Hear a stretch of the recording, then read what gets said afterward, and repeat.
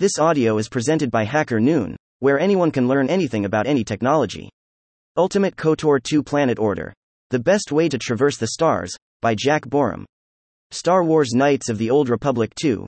The Sith Lords, KOTOR 2, is one of the most popular RPGs of all time. The famous Star Wars game is the direct sequel to the original KOTOR. After you reach a certain point in the story, you are given the option of exploring KOTOR 2's galaxy however you want, with the opportunity to choose which planets you will traverse. Here is the best KOTOR 2 planet order and the best way to travel the stars. The best KOTOR 2 planet order is 1. Na Shaddaa, 2. Onderon, Dxn Part 1, 3. Dantawan, 4. Onderon, Dxn Part 2, 5. Korriban. KOTOR 2 has a vast range of planets available to you to explore. After you make it through a specific part of the game, the world of KOTOR 2 opens up, allowing you to travel to a vast range of planets in any order you want.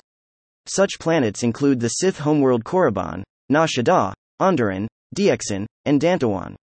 It is essential to traverse these planets properly so that you can enjoy the story better and maximize your character's abilities before you reach the end of the game. KOTOR 2 Planet Order Guide. 1. Na Shaddaa. The first planet you visit should be Na Shaddaa. Na Shaddaa is a moon that orbits the Hutt homeworld of Nal Hutta. The planet is called the Smuggler's Moon and is run by the infamous Hutt cartel. Thus, the planet is full of corruption and illegal activities. Once on the planet, the game has your character defeat bounty hunters, save a Jedi Master, and stop a criminal organization. Thus, it provides an excellent introduction to the world of KOTOR 2 without being super challenging, allowing you to level up for more complicated parts of the game. This planet should be the first place you visit on your journey due to your activities on the planet setting up nicely your future endeavors in-game. Point 2.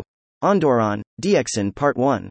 After leaving Na Shaddaa, you should make your way to Dxn, a jungle moon located near Onderon. Dxn is a moon inhabited by dangerous wildlife.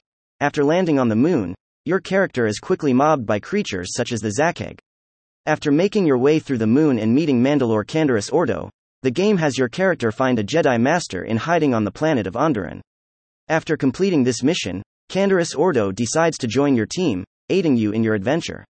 Thus, traveling to these two planets first is the best way to travel, allowing you to not only level up but gain a powerful new ally in the fight against the Sith. Canderous Ordo is one of the best shooters in the game and will be vital in helping you to defeat the game's most complex challenges. 3.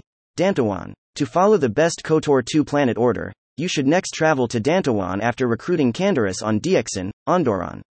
Dantawan is a planet initially introduced in the first KOTOR game. The world was home to a Jedi enclave that helped turn Darth Revan toward the light side of the Force. However, it was destroyed by Darth Malek in subsequent years. Once on the planet, the game has you and your companions help defend against a Sith onslaught alongside Jedi Master Vrook Lamar. Dantawan is the next best place to visit on this list due to not only offering a moderate level of challenge for the final game boss but bridging the gap between the first and the second game in preparation for KOTOR 2's final story reveals. 4. Onderon, Dxn Part 2. After saving Dantawan from the Sith, you should revisit the Onderon, Dxn story arc. Once back on the two planets, the game has you defeat several Sith and stop a civil war on Onderon. Revisiting the two planets is the best place to set up several story arcs that will play out later in the story. The story arc also offers considerable challenge, making it the ideal place to visit near the end of the game. 5. Korriban. The final planet in our KOTOR 2 planet order is Korriban.